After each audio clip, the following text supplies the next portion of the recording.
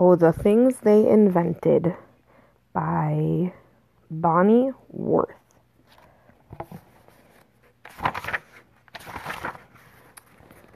I'm the Cat in the Hat, and as everyone knows, I'm a cat who is fond of machines and gizmos. All through human history, since before the year 1, things have been invented to help get stuff done. Tools improve daily life, and I think you will find they are fabulous products of the human mind. The inventors of tools from old and new ages will now spring to life in these very pages. If you're ready to meet them, please turn your attention to the super-de-duper invention convention. Johann Gutenberg, who worked with metals like gold, found a way to print books that improved on the old. Before books were copied by hand, this is so.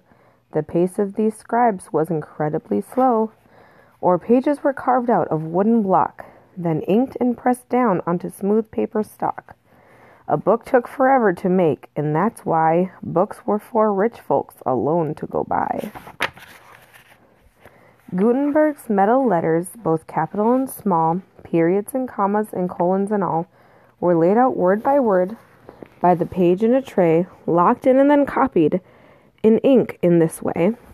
Page after page, he laid out each anew, printing 200 Bibles before he was through.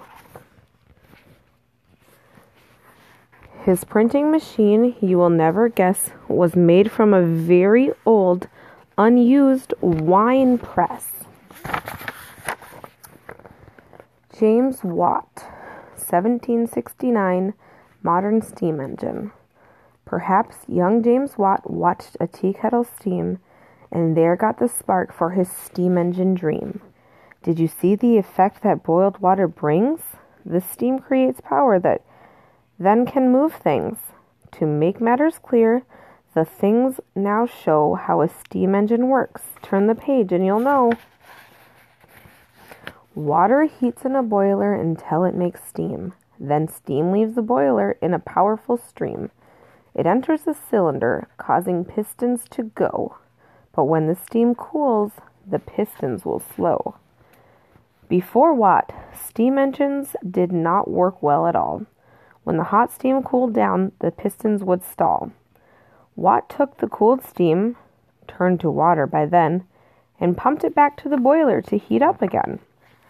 Factory machines kept chugging this way, and steam locomotives could choo-choo all day. Eli Whitney, 1793, the cotton gin. To separate fibers from the cotton plant's seeds took many hands picking for long hours indeed.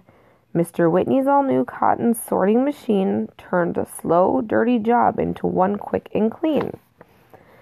The gin used a screen, and it worked simply to hold the seeds back while hooks pulled the cotton lint through. A big moving brush cleared the lint to make way for the next round of cotton. Why, that gin ran all day.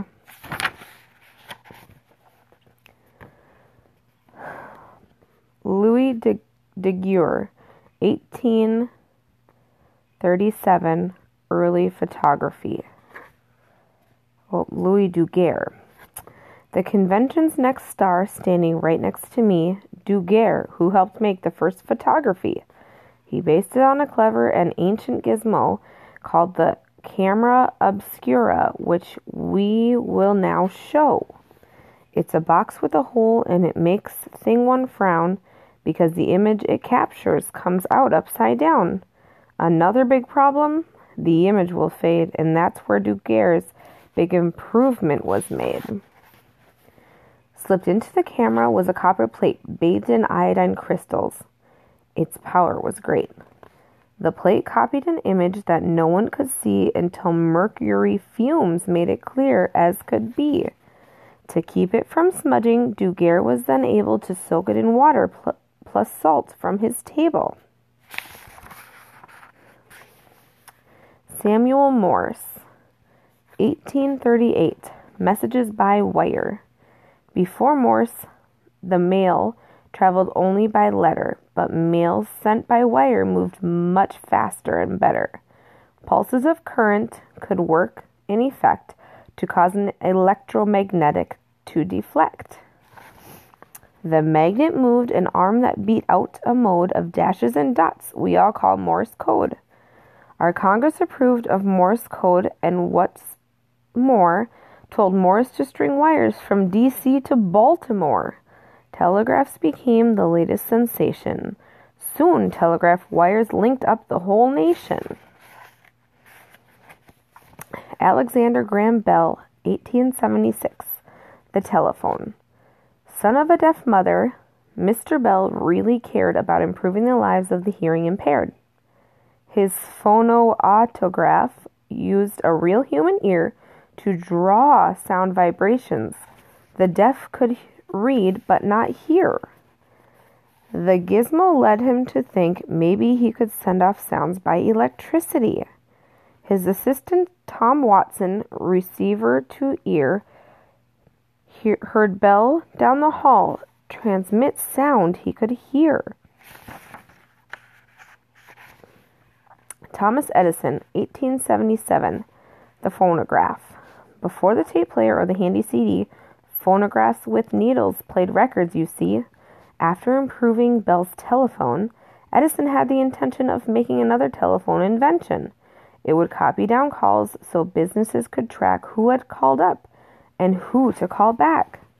Just like your ear, a receiver caught sound, copied down by a needle on a cylinder round. In addition to messages, it copied music and song. It became all the rage before very long.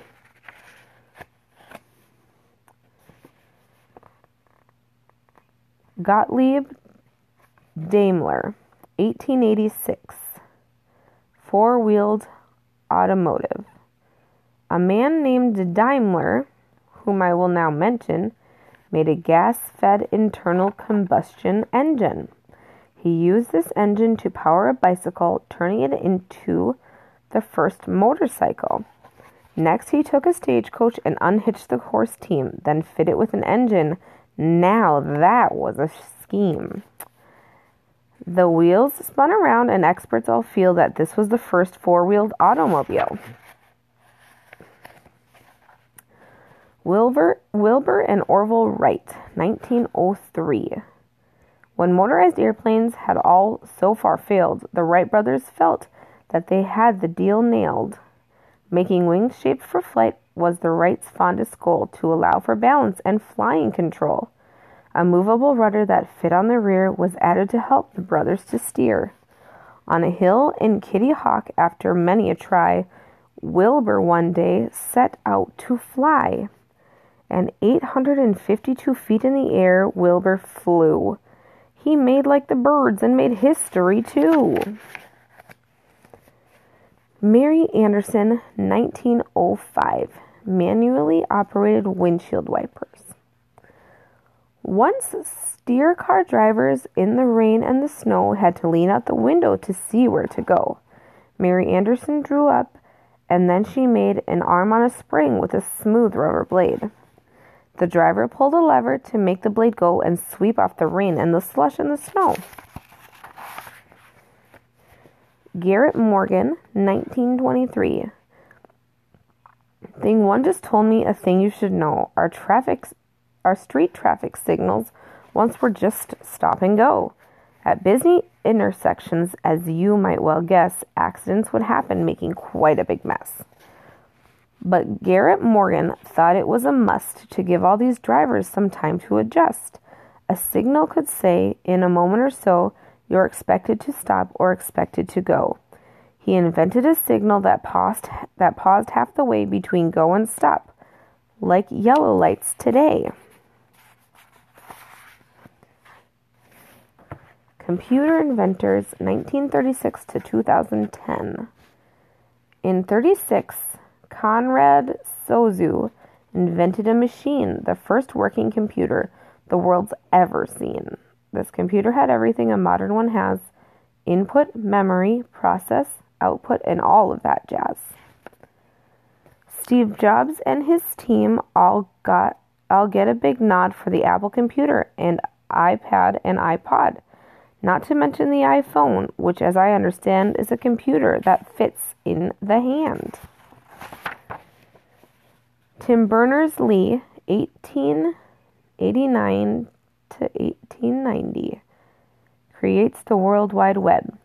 A man who was really no big deal celeb had a vision for something called the World Wide Web.